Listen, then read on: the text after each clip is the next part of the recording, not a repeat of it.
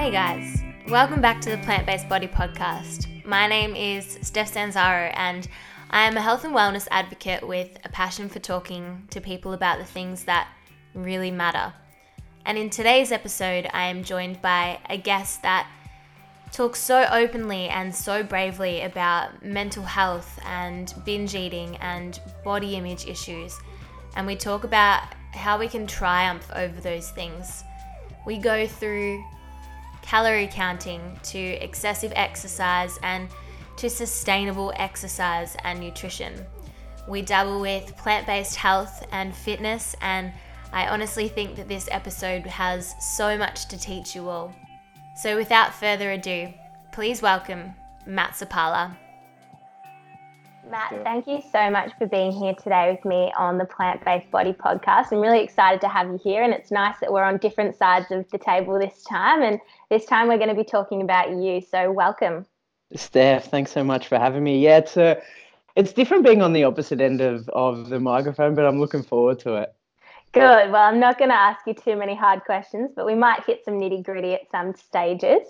Look, I would love for you to first start off by telling us a little bit about like your upbringing and, you know, where you're from, and just start us right back at the beginning.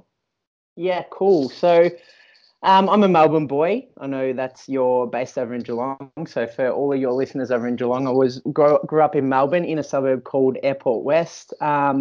Sport was really the centre of my childhood, to be perfectly honest. I was always playing footy. I loved cricket, very passionate about that. So I always had a cricket bat in my hand, and yeah, was always outdoors at any chance that I could actually get, which was really good. Have an older brother and an older sister who, were really my rocks through my childhood as well. So we'd always play sport and play fight and do all the boy things with my brother, and then get down to some serious emotional chats with my sister, which was really good. So having that balance was great to have through my childhood. Yeah, absolutely. That would have been awesome to have a little bit of the masculine side and then also a little bit of the feminine side as well. Yeah, definitely. And I think it sort of enabled me to see both ends of the spectrum, for lack of a better term. Based on stereotypes, boys are more hard hitting and, don't really show their emotions, and whereas girls are more, open to showing emotions and open to communicating. So I think having that during my upbringing enabled me to get both ends of the spectrum and have a bit of both, and be tough and resilient when I needed to be, but then be able to communicate and share emotions when I needed to be as well. That's so important. I think definitely in this day and age, there is that stereotype behind what a masculine man has to be. And I'm so glad that you've sort of debunked that and you've taken both and made the best of it. Yeah, definitely. And I think that in terms of like the masculinity that you touched on before as a male, it's sort of gaining some momentum that, a stereotype for a man isn't to just be a tradie and hide their emotions. It's actually to talk about your emotions and to have someone that you can trust and let everything off your shoulders. I think it's so important. In particular, a lot of, like, the stereotype, like we said before, was for males to bottle up their emotions, and then it would come out in other ways, and often through alcohol and drugs and stuff like that, where they would deal with their emotions. So yeah, I think it's gaining a lot of momentum, which is really important in this day and age. It is really important, and I'm really glad that you've mentioned it, because I'd really like to talk about that side of your life as well, and your mental health and how that sort of changed through your years in primary school through to high school and obviously to where you are today. Can you tell me a little bit about your life in those early years of school? Yeah, so school for me was an absolute breeze. I loved it. I was always, trying to be the larrikin, the class clown, and trying to be friends with everyone. And basically my school life consisted of just banter. So me and my mates would always, hang crap on each other, and it was just great fun. And I never really thought it could be harmful at all, because I wasn't the type of person to be able to take insults on board and like take it seriously. It was always, if I got insulted, I'd just give it back twice as hard, and it just turned into that. And then there was, often through primary school, there was a lot of bullying going on, as it is through all schools. And I think it really hit home for me when I was taking the piss out of this girl that we always used to have a relationship we'd always used to have a banter relationship. And then she sort of started breaking down after something that I said. I can't remember what it was. And that was a wake-up call for me to say that, maybe my words and my actions do affect other people. So I'm not going to lie and say that I stopped hanging shit on people then, and like I stopped having that larrikin relationship. But I guess I was more aware of to what the things that I was saying, and really weren't making it as personal as what I did. And it was a big wake-up call for me to, like I said before, just to address that words can actually hurt people. Like I mentioned before, sport was always at the center of school. I'd get there early and play sport. And I was quite overweight as a kid. I was completely addicted to food, which I didn't think was a bad thing then. But looking back now, I know that it was really, really detrimental. And thinking back to like the habits that I used to adopt through primary school and high school, it was just like a mind blown that I used to go through each and every day doing that and thinking that it was normal. To answer your question about mental health, like I said before, I didn't really take on board any insults, or we always used to have a banter sort of relationship with my mates through primary school. And then got to the end of grade 6, the start of year 7. I think maybe the transition into being the top of the school in grade 6, going right down to the bottom of the school in year 7, sort of made me develop a little bit of anxiety, a little bit of social anxiety, and then anxiety that stemmed through some family situations as well. And yeah, it got quite severe at one stage. It was to the point where I wouldn't be able to sleep at all without the light on at night, and I'd have to get dropped right to the front of school. So it would come up in really different, really weird, strange ways that my anxiety would come out. And it lasted for about a year and a half of me, thinking that it was normal, and just like living with that anxiety. And then I finally, sorry, just to backtrack a little bit, me and my mum would always have an open communication, so I'd always rely on her. I'm a little bit of a mummy's boy still, but yeah, I'd always, communicate with her really openly and talk to her about these things. And yeah, we were working through it together, and through that period of time, and sort of I relied on her to help me through my anxiety. And then they started coming more frequently. I was getting them at school, and obviously at school there was no way to be able to contact, mum, and for her to be able to help me through that. So that's when I knew that I had to, go see someone and speak to someone about it. And yeah, so I think communicating with someone about it, seeing professional help really helped me through it. And I was lucky it wasn't at the point where it was really severe that it was taking over my life, but it was starting to creep towards that aspect where it was coming frequently more and more throughout the day in different situations. So yeah, I think speaking to someone really did help that Yeah, from amazing. to something bad. Yeah, Matt, do you mind me asking how old you were at this point? Yeah, for sure. So I was end of grade 6, year 7, so 12, 13, Yeah, experiencing. okay. And I think, like I said before, the transition from primary school to high school sort of brought that on. And then it was coming in different ways. Like my mum was a smoker at the time, and we were learning about health and all these things with the body and how detrimental smoking can be. And I would always have panic attacks like, oh my God, like, why are you smoking? Yeah, like you're putting all these toxins into your body. And then I would always have panic attacks about mum passing away from it. And yeah, it would just stem from those sorts of things as well. Yeah, of course. It's a concern that, something might happen to the people that we love. That's definitely going to stem anxiety. And you should be really proud of yourself that you did get help at that time, and, that your mum was able to help you facilitate that. That's really important. Yeah, definitely. And I do thank her so much for, putting up with those things in that period of my life. I did really struggle and always look to her for support. And whenever, she was facing her own stresses throughout the day, she'd always make time to help me through my situation. And yeah, I probably couldn't have gotten through it without her help. So Yeah, that's so nice that you had that. Matt, you mentioned before that in primary school you were quite overweight and that you relied upon food quite a lot. Do you think that that had any correlation with your anxiety at all? I think it definitely did. I don't think that the anxiety stemmed from my addiction to food, but I definitely think it played a role that I would look to food to comfort me. Um, coming from a European background, food is the center of everything. So, people come over and you have 6 courses just for a going away party, and you end up can't even wear your belt buckle home, like just things like that, where food is the center of attention. And I was consuming things like pizzas, pastas, schnitzels, cakes, soft drinks, lots, and like I guess it takes a toll when you're over consuming those amounts of foods day in, day out. It definitely made me develop an addiction to those things. And I guess in those periods of time, I was looking towards those foods for comfort. Yeah, completely normal. It's an emotional reaction to something, and we find a comfort in eating food. It's just, so normal. And I'm curious to see how you found yourself climbing yourself out of that pattern. So that really didn't happen until late high school, probably year 9, year 10, where I sort of decided that, I can't really stay like this for forever. Just backtracking a little bit, my day would consist of, just to paint the picture of what I would eat in a day through the end of primary school, start of high school. So I'd have like a huge bowl of cereal with Fruit Loops or Nutri-Grain before school.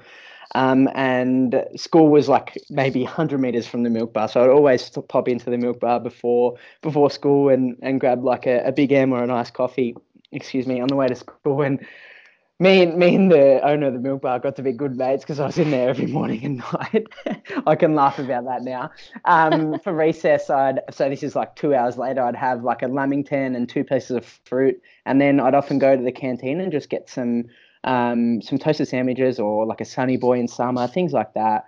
And I was completely addicted to food at that stage, clearly. And then for lunch, I would have leftovers from the night before. More often than not, like I said, it was pasta, schnitzels, your pizza, and then, or maybe like a tuna sandwich and plus another piece of fruit. So for a young boy, this is just at lunchtime, I'm just eating an enormous amount of calories, and not burning those off throughout the day obviously leads to weight gain. And then after school, I'd pop past the milk bar again and then get a bag of lollies or a bag of chips or something like that, get home, and I was completely addicted to Milo at this stage. So I'd have a massive glass of Milo, at least half filled with just the chocolate milk powder, and then top it up with milk, and then have some chocolate cookies to dunk it in. That was my ritual every day from school. And then dinner would just be, like I said before, like pasta, pizza, schnitzel, all that sort of stuff. And then, so repeating that cycle day in, day out was, clearly detrimental. It made me addicted to food, but also made me,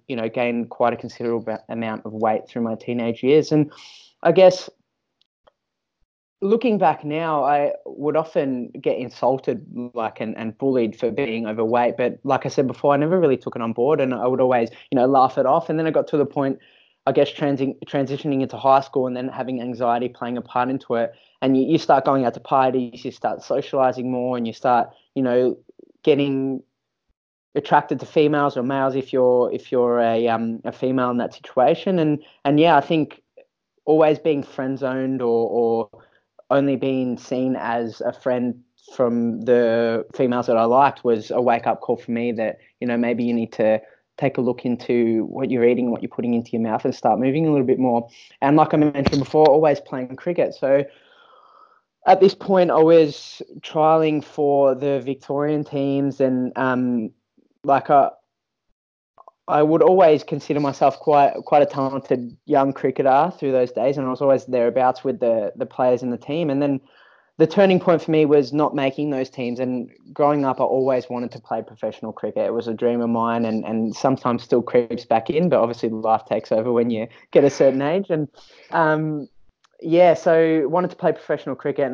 And at that point, when I didn't make the team, it really cut deep. And I went back to my local cricket coach, and he was luckily a personal trainer and being involved in the health and fitness industry. I asked him, I'm like, mate, this is what's happened. I've just been cut from this team. I want to play professional cricket, and I think that maybe my weight is impairing that, and my fitness level is impairing that.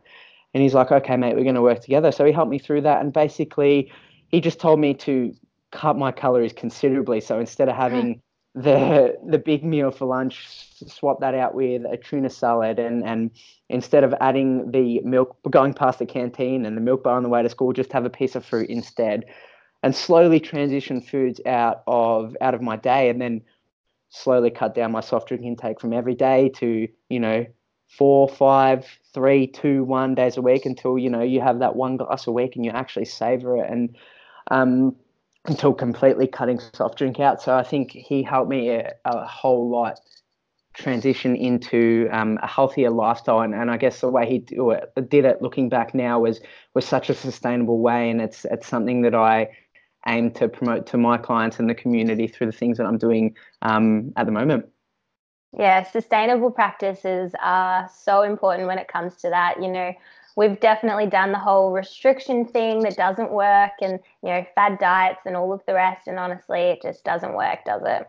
Definitely. And that segue into the fad diets took over my life for the next 4 or 5 years. It was just a very damaging cycle for me.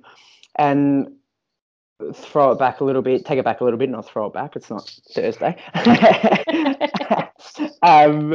Just taking it back a little bit after I started cutting those calories, I started to lose a little bit of weight. And the beauty about when you're so big or so unhealthy and you make these healthy choices, you start to see results very, very quickly. So I started to drop weight, and at this stage, I was about 100 kilos at 12 years old, so very, very overweight for my age. And I reckon in the first 2 weeks, I lost about 6 or 8 kilos, which was an amazing confidence booster. And I love the way I was feeling, being a little bit lighter, being able to move a little bit faster. And people were noticing, and I got addicted to the attention. Oh, you're looking great. What are you doing? Blah, blah, blah. And so I wanted to get more of that attention, and I wanted to do more of those things.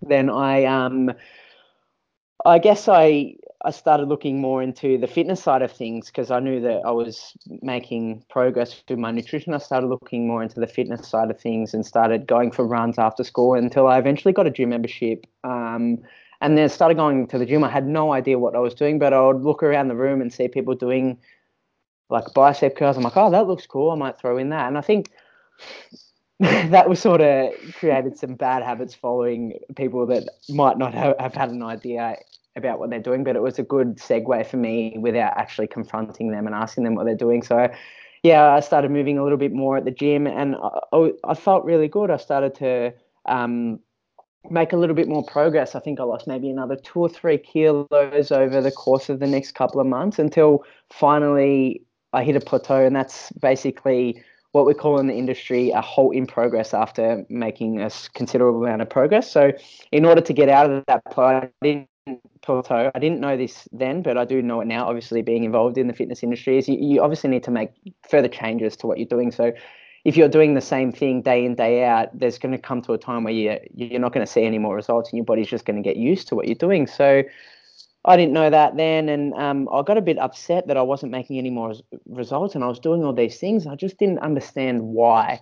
So then came in the whole fad diet scene, and I know anyone involved in the fitness industry has been guilty of either partaking in a fad diet or thinking about going in to do a fad diet. And a fad diet is something that promises fast results with very, very restrictive, unsustainable connotations attached to it. So, for example, could be like a low carbohydrate diet or exercising 6 days a week and trying to get 7 days in a week, whatever it is. So yeah, I fell into that sort of routine, and I went through that for 4 years, 3 to 4 years of just really restricting my calories back.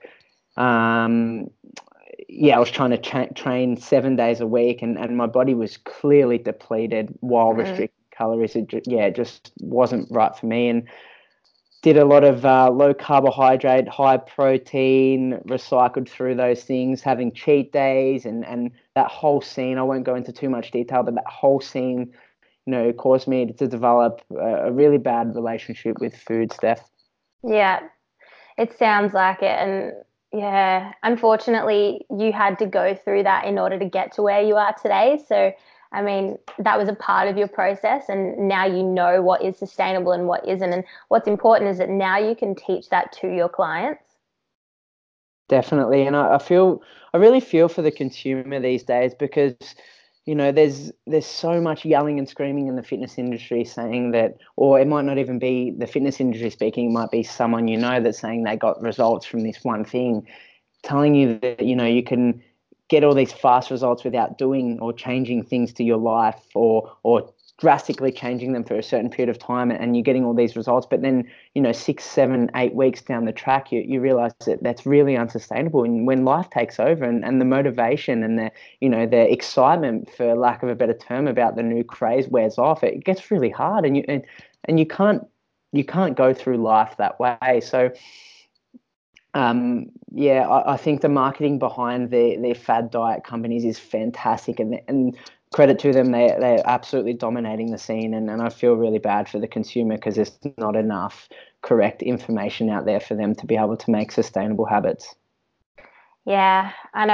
And I think a lot of the people listening today are probably have experienced fad diets. They've done a few probably, and, are probably sitting in a situation like you just said, that they're back where they started because it wasn't sustainable. And I'm curious if you'd help us sort of get to this point where you can tell us where you went from there. So after that, I won't dive into the whole 4-year course, because we'll be here for 3 hours, Steph. But through that 4-year period, I was recycling through a lot of fad diets. And then there was this one thing that really stood out to me, and a lot of people in the fitness industry, personal trainers, health coaches, blah, blah, blah, were promoting a thing called calorie counting. And I thought it was fantastic. They were promoting that you could eat what you wanted as long as it was in your daily budget. So for people that don't know much about calorie counting, we all have a basal metabolic rate, which is the amount of calories that your body burns without actually doing anything. So you could be sitting down watching Netflix all day, and your body still requires energy, basically, from the systems in your body moving around and working. So we all have that basal metabolic rate. And then after that, we factor in our lifestyle factors. So if you're very active, your calorie intake will go down. If you're slightly less active, your calorie intake or calorie requirements will be lower than someone who is highly active. So, yeah, calorie counting is precisely measuring how many calories you're putting into your body, and calories are made up of macronutrients, so your carbohydrates, your fats, your proteins, which are in all foods. So, yeah, pretty much really tracking your foods. And then I did that for probably close to 2 years, I think, and I thought it was fantastic at the start. I was started to get out of that plateau. I was making progress and still enjoying, the foods that I wanted on a weekend. And then it sort of spiraled out of control, and I got really obsessed with foods in that place, and people would often cook meals for me, and I'd go over to a friend's house for dinner, and I'd sit there at the stove tracking my macros, and trying to ask them what ingredients they put in the meal, so I could track it and precisely hit my daily intake. And I think one thing that calorie counting served for me was it enabled me to understand what calories are in what sort of foods. So for example, now I know how to measure a tablespoon of peanut butter and how many calories are in a tablespoon of peanut butter before actually loading 4 or 5 tablespoons on. But it also caused me to develop a really unhealthy, unsustainable relationship with food. As I mentioned before, I was going over to people's houses and sitting at the stove and asking their parents what they've put in the meal. Like, it's just ridiculous when you look back and think about it now. And I think life's way, way, way too short to be tracking your macros to an exact day. And don't get me wrong, I do think that calorie counting does serve a fantastic purpose, specifically if you're an athlete or you have performance goals that you have a date by. For example, like weightlifters need to be under a certain amount of a certain weight to be able to partake in their weight category, and boxers and whatnot. And I do think it serves a great purpose for people starting off in the fitness industry to understand what calories are in what's foods. But I think that it should only be done for a short period of time, because you then get attached to that, and you look back on that and think it's set in stone that you have to specifically hit your daily intake each and every day, and it can cause a lot of detrimental effects mentally, and develop some really unhealthy, unsustainable ways of eating.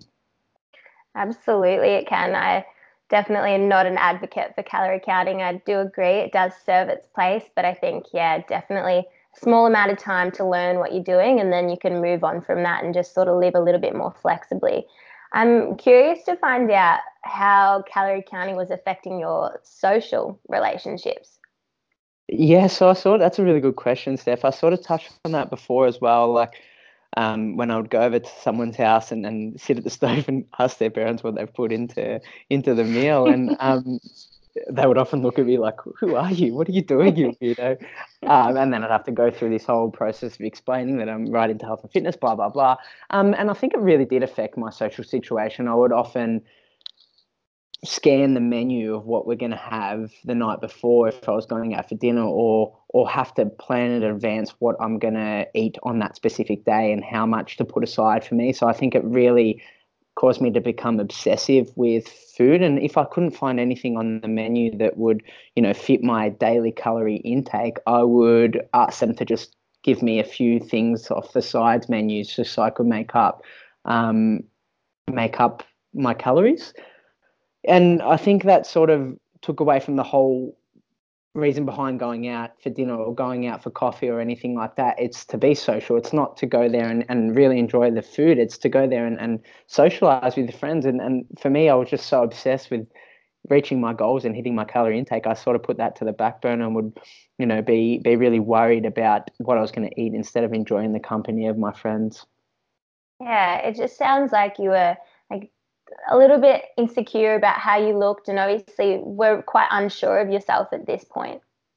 Yeah, definitely, Steph, 100%. And, throughout that 2 years that I was calorie counting, there were ups and downs. And I guess I was sort of adopting my old way of eating as well, where I would have one cheat day a week and I would not track calories. And through that day, I would eat anything and everything. And it was often really, really unhealthy foods. I'd wake up in the morning and I'd have an ice cream cookie sandwich for breakfast and then like burger and chips for lunch. And I was really trying to fuel my body with all the unhealthy foods because I was craving them throughout the week, but I was depleting my body of them. So I wasn't giving them to myself throughout the week. So then come my untracked day or my cheat day, for lack of a better term, then I would just indulge in those and really, really make sure I got enough in so I could get me through to the next Saturday night.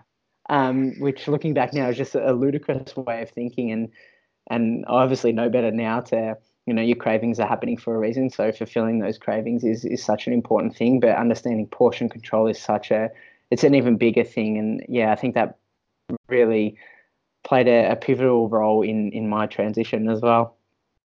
Yeah, absolutely. I think that binge and restrict nature is also something that a lot of females will be a little bit surprised to hear coming from a male, I think. And I think it's about time that a male is talking about this sort of stuff, because it's not just females that have that relationship to food, that it's literally everybody. Yeah, definitely. And food is so addictive, and the pleasure that we get from, eating the foods that we love it's amazing. And we crave that emotion after we're eating that. And I think in terms of going forward and addressing those cravings, we often associate our emotions to a specific food and think about how we're feeling in that specific moment while we're eating that. But then 2, 3 hours later, we don't connect our emotions or how we're feeling to what we just ate.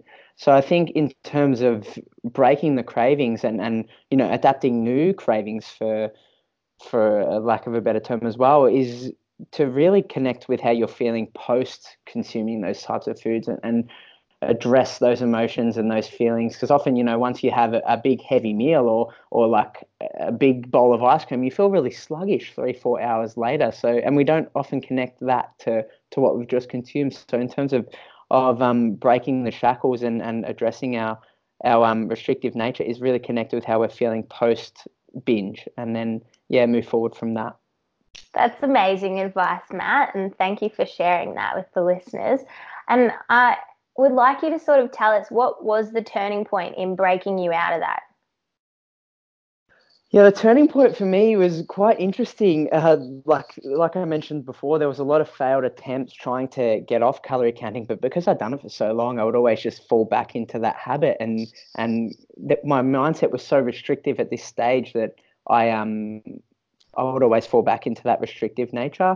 There was a lot of, guilted training sessions after my binge after the Saturday night, and there was a lot of nights where I'd stand at the freezer eating ice cream out of the tub while feeling sorry for myself and not even enjoying it, just eating ice cream out of the tub and resenting what I'm doing instead of actually enjoying the process. And I will add this point in before I go any further that, if you're doing something and you're resenting what you're doing, but continue to do it and not enjoy it, what's the point of doing it in the first place? If you've made a decision that you're going to go and you're going to have a bowl of ice cream, why hate that decision? Why put a negative attachment to that decision? I think if we can start addressing our emotions in the moment and after the moment as well, then we're going to move forward and breaking the shackles for our binges. So if you've decided to go have a bowl of ice cream, enjoy it, man, and savor every taste and every mouthful, and you'll find yourself really appreciating the flavors, and you won't eat a whole tub and feel guilty of it the next day. You'll stop at 3 tablespoons and absolutely love it, as opposed to eating the whole tub as I would before. So I think that's a really good bit of advice that helped me through it, to not attach some negative emotions to the binge and feel guilty. Address the situation and know what you're doing in the moment and say, okay, I'm binging at the moment and I'm absolutely loving it. So I'm not going to feel guilty about this, and I'm going to put down the spoon and I'm going to move on.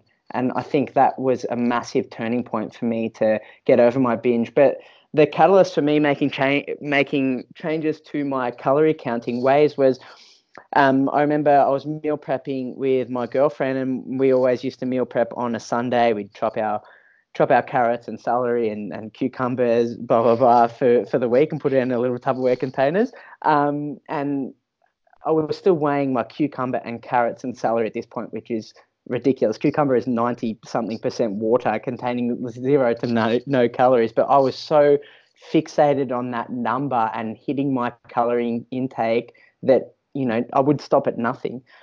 And the turning point for me, I'd chopped all my cucumber for the week and put it in my Tupperware container. My girlfriend reached over my shoulder and she grabbed a piece of cucumber after something I weighed, and I turned around and I snapped. I'm like, what are you doing? Like, I'm sitting here, I'm doing all this stuff to try and make progress, and you're just taking my weighed cucumber. How dare you, blah, blah, blah. And she just looked at me and she's like, whoa, it is cucumber, like 90% water, and you're counting calories per whole cucumber. There's like 8 calories, and you're complaining over me taking a tiny little piece. And I went back and I thought about it. I'm like, holy crap, like, this is ridiculous. This is taking over my life, and I need to make a change. And instantly I was using MyFitnessPal at that stage. I instantly deleted MyFitnessPal, and I said to myself, and I said to my girlfriend Rebecca, I'm like, look, I'm not going to calorie count anymore. I'm really sorry for what you've had to put up with over the past 2 years, and like, it just all come at me at once, and these emotions of how bad I felt for sitting at the stove at my friend's place and my girlfriend's place, counting, calories and putting that stress onto them, and it just hit me at once. I'm like, wow, I do not want to be like that, and that's not how I want to live my life. And from that moment forward, MyFitnessPal has not seen my phone applications. I have not looked at it before.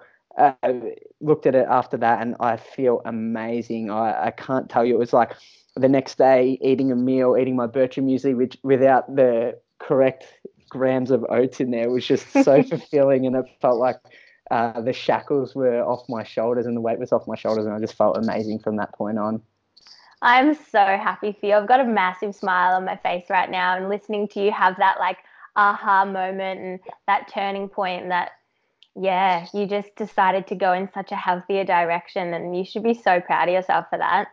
Thanks, Steph. And like, to be perfectly honest, I have never ever felt better with my decision. And sometimes I do, like, when you've adopted a restrictive mindset and been so associated with the health and fitness industry and very um, physique goal driven, I think that it does creep back into your life at certain points. And there's been times where, I've wanted to count calories just to see where I'm at, and I've tried to make excuses to myself to download the app again. I want to see how I'm feeling, blah, blah, blah. And then I think back to how free I'm feeling and how amazing I'm feeling not having a number associated with what I'm eating, and it just goes out the window again. And I absolutely love this way of life, and I'm really, really grateful that I went on this journey over 5, 6 years, and in the end I got down from 100 kilos to 79 kilos. I lost all of that weight through.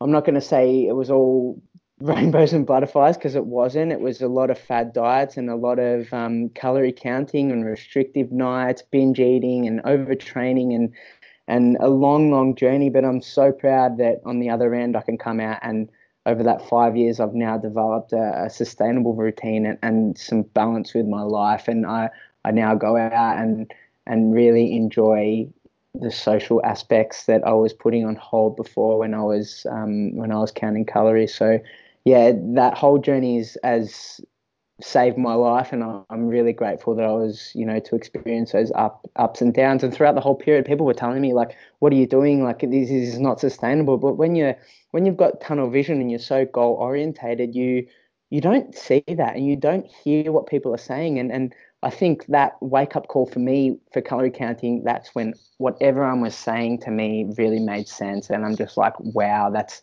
a turning point for me. And then, yeah, I just want to have more balance and sustainability in my life. I'm curious to know whether or not you think that the calorie counting was perhaps like a coping mechanism in your life. That's a really, really deep question, Steph. I've never been asked something like that before, but I do, looking back now, I think that it definitely did play a big part of trying to be perfect and trying to hit those numbers each and every day, and making sure that I was doing 100% everything to reach my goal. So yeah, I really did think that played a or master part of my life that I wasn't really addressing before through calorie counting. Yeah. Yeah, it's just a different perspective when we think about the stressful things you were talking about before and how we eat, and it's all to do with emotions. And sometimes our binge eating or our restricting really does come down to, us trying to deal with other things in our life.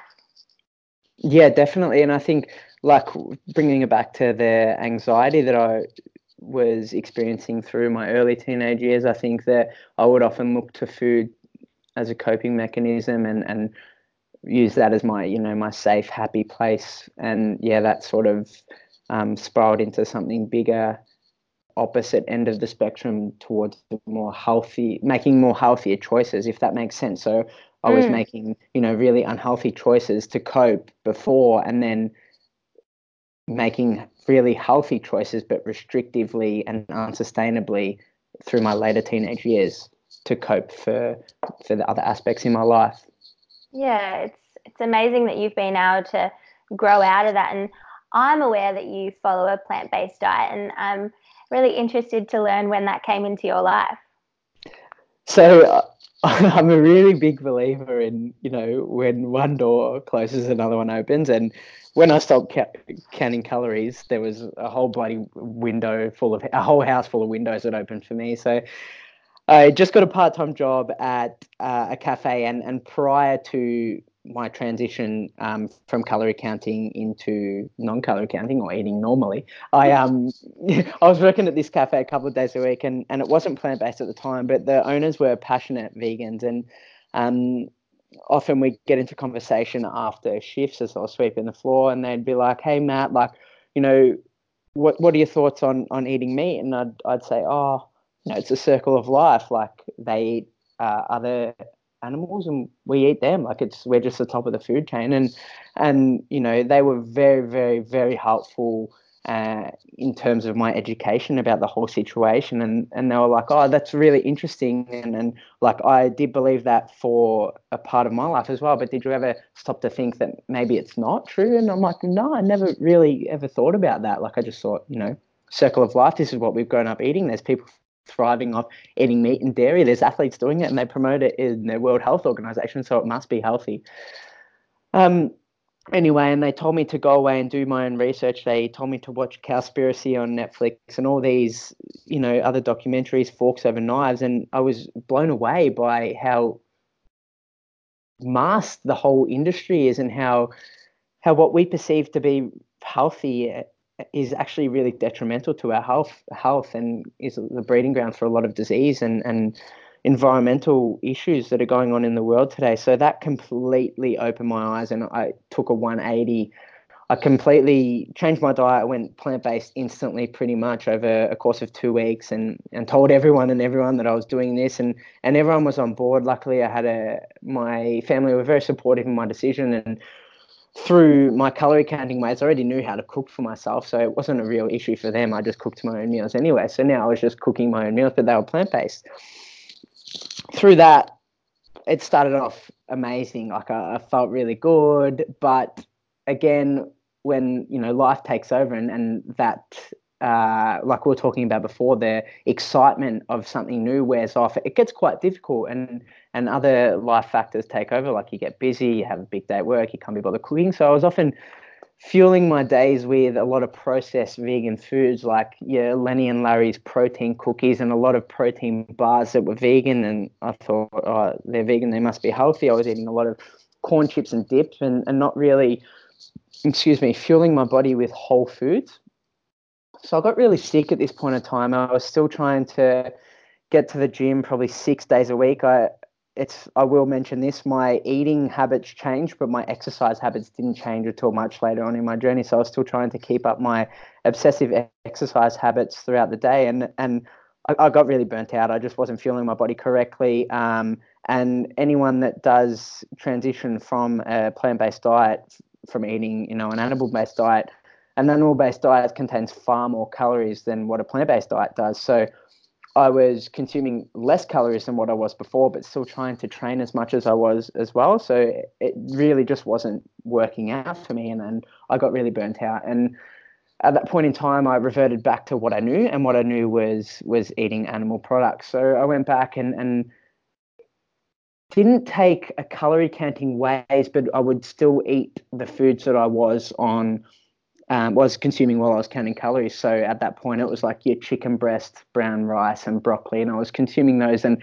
I instantly felt better. And I dug deeper, and I thought maybe it's not the foods, maybe it's the amount of calories that I'm consuming. Over that point in time, I did my own research. I asked a lot of people. I got into conversation with the owners at the cafe, and they were super helpful. Again, I must admit, they helped me through the whole journey. And then I educated myself on what a sustainable whole foods plant-based diet looks like. And then that was when I started slowly transitioning foods out of my diet. After I educated myself on the replacement for chicken breast with tofu, then I started having my tofu, my brown rice, and my broccoli. And then I would still have eggs in the morning. I started realizing that, I can still make eggs, but with tofu. So I started making tofu scramble and replacing those things. And then I started adding beans to my tofu, rice, and broccoli, and started incorporating a whole foods approach, but having it plant-based. And then that's when I started thriving, and that's when I started feeling amazing through my workouts throughout the day. I started to have enough energy to, get through the day, let alone through my workouts. So, I think, a whole foods plant-based diet is optimal for health. And these days we often associate a vegan diet with being healthy, but that's not the case, because a vegan diet can be almost anything. Like I said, chips and Coke are considered vegan because they don't have any animal products, but they're not necessarily healthy. And they're, in terms of longevity from a health perspective, it's definitely not doing us any favors, that's for sure. No, not at all. And definitely the whole foods plant-based, direction is where you want to be and what you want to be eating. But you're right, it is actually really hard to learn how to do that in the beginning. And obviously the easiest way to transition into a vegan or plant-based diet is to probably start replicating the things that you once knew on your meat-based diet and then make them vegan. And then slowly you can change that, fake meat into lentils. And it's just about starting somewhere. I 100% agree. And I think that with people that are inquisitive about, a plant-based diet and ask me how I'm feeling and how my transition was, I always tell them to take a sustainable approach and a process of elimination by, swapping the tofu for the chicken or the beans for the chicken like I did, and not have to go through that whole cycle of being depleted and not giving your body enough nutrients, but learning along the way, because I think if we're educating ourselves on the way and learning things on the way, we're more likely to stick to it than, going gung-ho and dropping everything. And don't get me wrong, that works for some people, and fantastic, a credit to them that can do that. But I think for the majority of the population, process of elimination definitely works best. Mm. How was the reaction to the other people in the gym working out with you when you went plant-based? Um, I sort of didn't really tell too many people that I was plant-based at the beginning, so my training didn't really impact on that at all. I noticed in myself that I was seeing an amazing display of benefits in terms of my recovery from sessions and my endurance through sessions as well. So, I'd still be fatigued through the working sets, but instead of taking 4 or 5 minutes to recover, I would now be recovering in 2 3 minutes and be ready to go for that next set. So throughout the duration of the workout, I was recovering a lot faster, and then I was sleeping a lot better, which is so important and so restorative. And I think we neglect that as a society these days with all our gadgets and whatnot, but that's a different story. And I think when I started sleeping better, it definitely painted a whole picture of what a holistic lifestyle should look like. And it didn't really, it sort of confirmed the fact that it's not just your nutrition or your exercise, it's a whole display of holistic things that make up who you are and make up a healthy individual. Absolutely. It really is just like a whole circle of mindfulness and movement and what we put into our body. And Matt, were you in the fitness industry working as a personal trainer at this stage? Yeah, so while I was counting calories for my second year of doing that, so I'd done a year while I was studying my Cert 3 and 4 in fitness, and then for my first year in the industry, I was still counting calories, and yes, I was a personal trainer throughout this whole transition, and I started up my business called Euphoria Health and Active Living through this process, and it's gone through some ebbs and flows in terms of the advice I've been giving my clients about sustainability and what to fuel their body with based on what I've done. And yeah, they've been amazing in terms of taking on the advice I've given them. And I know, you know, I've admitted that I was wrong and the things that I was, or not wrong, the things that I was the advice that I was giving to them at the time really didn't apply to them. And I was sort of taking a very personalized approach to the advice that I was giving to them. But yeah, they've been amazing in terms of taking on advice and applying it to their own lifestyle. Yeah, that's awesome. And if you could give me a blanket statement, pretending that I'm one of your clients right now, what would you say with everything that you've learned? What's the best way for me to tackle my new fitness journey? So it's an oldie, but it's a goodie, and it's slow and steady wins the race. And I think that if you can make slow, sustainable changes over the course of 12 months and see results over the duration of 12 months as opposed to making restrictive, unsustainable changes and seeing those exact results in 3 months, I think, and then reverting back to what you were already doing prior to those 3 months, I think that's the way to go. Sustainability is key, and trying to make habits that last a lifetime should be our main goal, and not let fitness or what we're putting into our mouth dictate the experiences we have in life, because I think there's far greater things to life than worrying about how many calories are in a tablespoon of peanut butter. Absolutely. I could not agree more with you. And what is it that you do over at Euphoria Health? So Euphoria Health and Active Living is like my little child. Basically, like I mentioned before, run group fitness classes and personal training with that. And basically, my whole outlook on my fitness is, and the fitness that I give to my clients is about education. I try and educate my clients through each and every session we have, whether it's about, how to recover better or how to lift more weights in the gym or how to be able to run that extra mile or be able to make changes to their nutrition sustainably. I think education is the main factor for me. And if I can get my clients learning something new each and every session, I think that I've definitely ticked a box for the goals that I've set myself. Basically, I aim to just promote sustainability in everything that we do throughout our lives, whether that's getting up to go to work or sustainability through our exercise regimes, or sustainability through a solid sleep routine. I think that if we can create habits that can last a lifetime, then we're going to be happier, healthier individuals that can do things for a far greater time with less stress for our whole life. I love all of that. And it sounds to me like you've learnt so much over, that 6-year period. And, I'm really curious to learn, is that where and what inspired the Daily Dose of Euphoria podcast? So yeah, the podcast was something that I'd never thought I'd be doing in my whole wildest dreams. I actually wanted to write a book about my journey and help people understand that they can make sustainable habits and enjoy the process while they're doing it. But I wanted to write a book, and I remember talking to my mentor about it, and he was actually my year 11 and 12 teacher, and we're really good mates at the moment.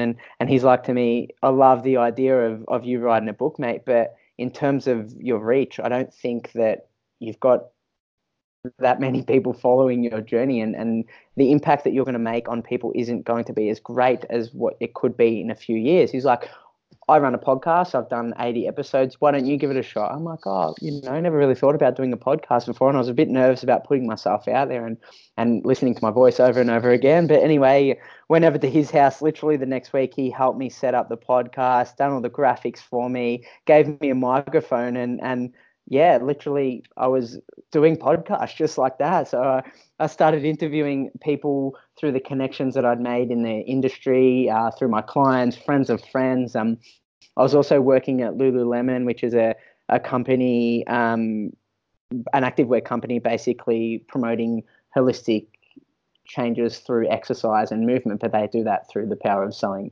activewear. Through the connections I made through that company, and yeah, after that, I literally started a podcast, and this has been one of the most rewarding things that I've ever done, being able to connect with people from all around the globe and listen to their stories has just been incredible. Like Steph, I wouldn't have met you if I didn't have the podcast and didn't find out about your podcast as well. And the connections that I've made have just been so rewarding, and letting everybody tell their story, because I think it's all good and well hearing stories from athletes and from medical professionals and high profile people, whatever they may be. I think that's fantastic to hear their stories, but the everyday Joe Blow still has a fantastic story. And I guess that's what I aim to promote, is just let people know that, the person sitting next to you has an amazing story as well. So why not give them the space to share that and create a connection in the process and get their name out, from small businesses to, people with just a cool story that have had a traumatic thing in their life. I think it's a great tool to be able to connect and educate yourself on. Absolutely, and I couldn't agree more. And it's definitely the mission behind my podcast as well. I'm curious, how many episodes have you done now?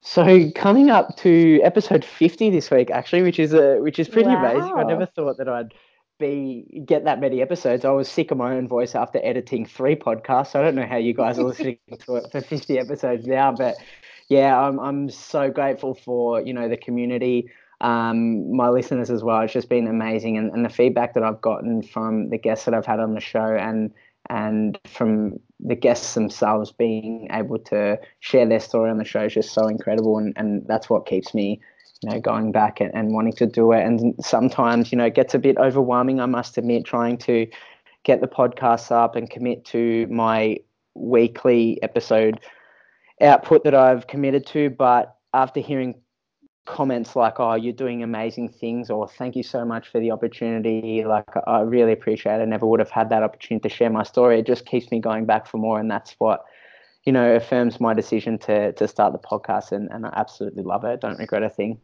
That's super powerful, and I'm really happy for you. I really want to know, like, what are some of the most pivotal things you've learnt from your guests? Like, are there things that you remember from certain guests that go, oh, and I'm going to adapt that to my life, and you're just a different person now because of it? There's a million and one different things that I've learned from my guests, and I learn something from everyone that comes on the show about different pillars or something that they've done in their life. But the one main thing that stands out for me is how to actually listen with intent and really be captivated by someone's story or what they're saying. And I think often these days we don't listen properly, and we don't truly give the person that we're communicating with 110% of our attention, and really take on board what they're saying. So hosting the show has taught me to listen attentively, and be able to recall things that they're saying, and really take on board their story, and tips that they may have for the listeners. Some other things that I guess has been so rewarding, like I said before, is the connection. Like, I've connected with people from all around the globe, from doctors over in Queensland to authors in Canada. Like, it's just been incredible listening to their story, and the hardships and their successes through that period of time. It's just been so fulfilling and really, really amazing. And I often think back to sometimes when there's a difficult period in my life, or there's something that's not going wrong. I just think about the resilience that I've learned from guests on my show, and I'm just like, wow, like, this is nothing compared to what they're doing. So stop complaining and just get it done. Just a little bit of perspective sometimes to put you back into your place. Yeah, definitely. Matt, that's amazing. And your podcast is incredible. I've listened to so many episodes now, and each time you learn something different from, a completely different person. They're not all talking about the same thing.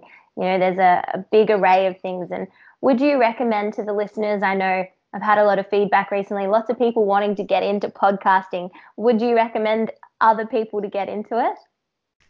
Yeah, thanks so much, Steph. And I will just add, before I answer your question, that you're doing incredible things as well, providing a platform of education, and a platform for people to be able to share their stories. So incredible. And I have listened to a few of your episodes as well. So you're doing great things, and keep up the good work. In terms of advice for people out there that are wanting to start a podcast, I think it's such a great time to be able to get your voice out there and share your story, and be that platform for people to share their stories as well. We're in a day and age where we can't just do one thing at a time. We have to do 6, 7 different things at a time. And the great thing about podcasts is that it's an educational tool where we can still do other things at the time. So you often see people putting the headphones in, going for a run, and listening to a podcast, and they're still educating themselves. Or if you're washing the dishes or cooking dinner, they've got a podcast in the background, and they're having aha moments while they're doing other things. So I think it's such a important resource in terms of keeping up with technology and the modern era of education. So I think, yeah, definitely go out and do it. And you're going to get sick of your own voice at the start of it. I know, editing my podcast, so I'm like, oh my God, I can't believe I sound like that. There's no way I'm releasing that. But, with practice, you get better at communicating, and your questions get better, and you just accept that, that's your voice. So roll with it. So yeah, definitely get out and do it. And if you have any, questions about starting up a podcast or where to even begin, I'm more than happy to help anyone through, so they can shoot me a message, and I'm sure you'll help them through that as well, Steph. Yeah, beautiful and amazing tips there. And you are definitely you are a resource in this industry now for lots of people listening to contact you and reach out to you and ask you advice about lots of things. And I want to ask you a few tips on something else. And I was wondering what the 3 biggest things in your life that you do for self-care are. So this is an area in my life that's just crept in recently, actually. So probably in the past, year, 15 months, I've started focusing on myself. I always thought, you just go through the routine, and it's normal to feel the way you are, but we can actually change the way we're feeling by taking care of ourselves. And I remember doing a podcast early, I think it was episode 5. My guest was telling me that there's a reason why aeroplanes tell you to put your own mask on first, before your own oxygen mask on first, before helping others. And she's like, if you can apply that to your everyday life, then you're definitely going to be able to give people your 100%. And I think that just opened my eyes in terms of self-care, and it's not selfish to look after yourself. It's actually quite the opposite, because then you're giving your whole self to someone else to be able to help themselves. And I think that's really important in my industry as well. Being a personal trainer, I'm sure everyone knows that you're working when other people aren't. So the hours are quite unsustainable doing them long term, getting up early, working late at night. So self-care has changed my life in terms of that. So getting into the nitty-gritty stuff, the my self-care routine, it's quite precise, consists of a morning routine. So I start my day in the exact same way every morning. Well, I'm not perfect at it, but like I do try and get this done most days. Basically, I put my phone on the other side of the room before I go to bed with my alarm set. So I physically have to get up out of bed and turn my alarm off. I thought, you know, once we're waking up, when our alarm goes off and we have to wake up, the first emotion that runs through our brain, no matter what time it is, oh my God, do I have to get out of bed, regardless if it's 10 a.m. or 5 a.m. So I thought, if I just get out of bed on the first alarm, then and turn my phone off, then I'm up and at 'em already. So there's no way that I'm going back to bed. After that, I look myself in the mirror and give myself a full body shake to get my lymphatic system flowing and wake myself up, quite literally. From then, I go into my bathroom and turn on the water as cold as possible. And I'm never ever enjoying this process, but I'm getting better. And wash my face with cold water, and that is just like a punch in the face. Literally, it is so cold, but it gets me alert. And I don't rely on stimulants in the morning to wake me up, because the cold water hitting my face and hitting my skin really wakes me up. After that, I'll brush my teeth and get dressed and then get ready to attack my day. And I think setting the tone for myself from the get-go, when my alarm goes off at, sometimes it's 4:15 in the morning, and setting the tone then and telling myself that I'm not going to put my day on snooze has been a massive win for me, and starting my day off on the right foot. I often hear from a lot of people that they set 10, 12 alarms in the morning at 2-minute spaces apart. Like, it's really doing you absolutely no good. For starters, you're falling back into that first sleep cycle routine. So you're going to feel worse when that alarm goes off the next time. Secondly, you're also going to be starting your day off with a fright. Once you're in a sleep and you hear a sound, you wake up in a panic, and it's just that release of cortisol from the get-go is not great.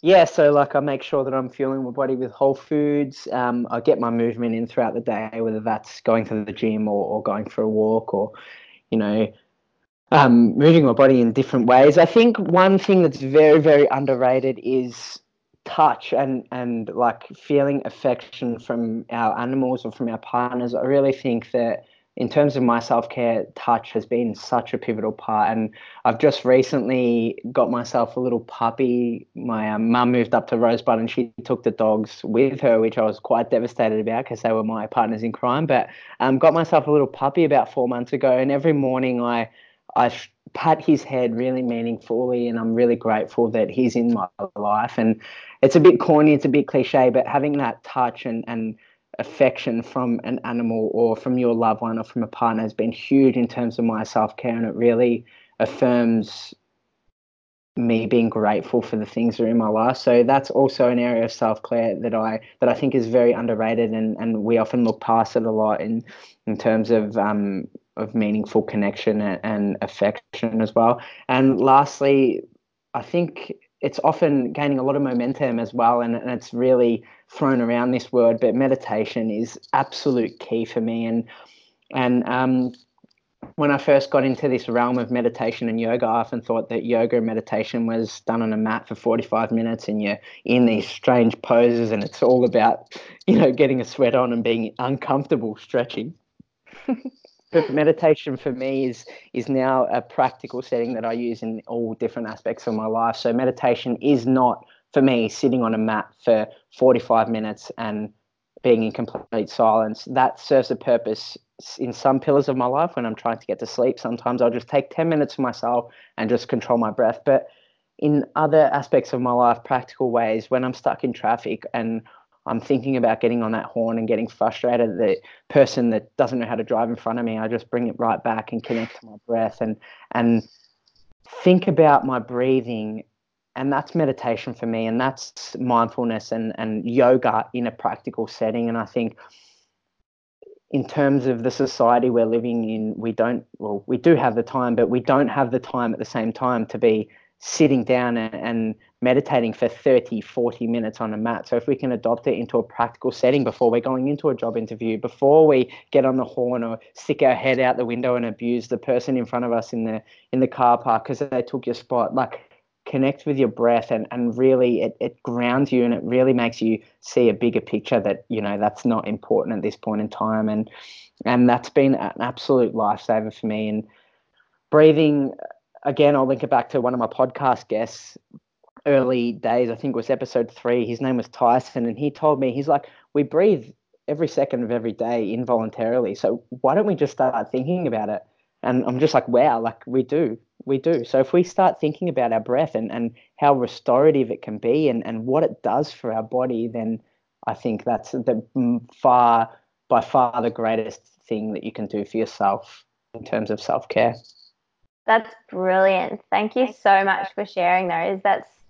Yeah, people aren't placing enough value on self-care, and we are guilty of it. And I know that it takes something dramatic sometimes to realize you do have to put yourself first, but you should be really proud that you're doing that. And I know you're probably out there sharing that with your clients and changing their lives. And I know that's exactly what you're doing in the podcast as well. So just want to say really, really good job, Matt. Thanks, Steph. And like, by no means am I the perfect person. Sometimes I don't wash my face with cold water because it's -2 degrees outside. It's the last thing I want to do. But, I think in life, everything's a practice and we're always learning. And I think if I can do that most days as opposed to every day, then I'm moving forward and life happens. So just go with the flow. That's my little motto. Definitely. It's been really awesome having you here with me today. And before we wrap things up, I want to ask you if there's anything else that you want to share with the listeners, perhaps, or maybe something that you think that we didn't cover today. Nah, Steph, it's been an absolute pleasure being on your podcast. Like I said before, you're doing great things, and I really appreciate you having me on the show and sharing my story. In terms of anything we've missed, no, we've definitely covered it all, and I just want to get the message out to people that slow progress is the far best way that you can do, whether that's progress in whatever pillar it is in your life. But for me, my specialty is health and fitness. So slow progress with your health and fitness is the best thing that you can do in terms of sustainable habits and creating them that last a lifetime, and being able to do the things that we love doing without guilt or without regret is the best thing that we can do. And I often look back and I think now in terms of my goals and how I want to approach my health and fitness, it's gone from my physique goals, which I had through my early teenagers, and I've started wanting to be healthier and wanting to move better. And I think since I've narrowed my focus into just being healthier and wanting to move better and be better or be faster, I think it's changed my whole outlook on life. And I will touch back into the motivation that I said before. My motivation, it just doesn't stop now with that. Like, I have days where I don't want to do stuff, but in a big picture, my motivation throughout the week doesn't stop. And I always want to do the things that I'm doing to reach my goals, because I've made my goals wider instead of, narrower in terms of like looking better. I want to feel better. And I know there's so many variables that control that. So I think, if I'm not nailing one thing, whether it's going to the gym, I'm still, doing my 2-minute breathing meditation. So I'm feeling better. So my weekly progress is not deemed by if I've gone to the gym or if I've, eaten that last floret of broccoli. It's far greater than that. Thank you so much for that insight into your life. And I know that a lot of the listeners today will have taken so much from this conversation and will be able to adapt that to their lives, and hopefully have learnt so much from it. And where can they find you on social media if they do want to connect? Thanks so much, Steph. I've had an absolute blast. It's been different being on the other end of the microphone, but I've really enjoyed it. In terms of contact, I'm on social media all over the place. I'm on Instagram at Euphoria Health. Euphoria spelled a bit differently. It's YOU, the number 4IA, and then health. The same for Facebook. And then, yes, that's probably the easiest way to contact me. And if you have any questions about anything, you just want to connect, or you just want to say good day, don't be shy to shoot me a message. I'm more than happy to, to help people through or have conversations, connect with different people from all walks of life. So, yeah. More people need to be like you, Matt. Thank you so much for being here today and for your vulnerability. Thanks so much, Steph. I've had an absolute blast. Appreciate it. So guys, there you have it. Matt's incredible story to where he is today. And I think so many parts of his story are so relatable to so many of us. And this episode offers up so many tips and solutions to help get you on track and to get into that sustainable, fit and healthy lifestyle that we all crave and that we all need. I want to thank Matt so much for coming on the podcast today. And if you want to hear more from him, head over and find his podcast, A Weekly Dose of Euphoria. It is honestly amazing. And guys, if you've been enjoying my episodes, then make sure you head over and hit that subscribe button and leave me a little review. For now, I hope you guys have the most incredible week, and I will see you all in my next episode.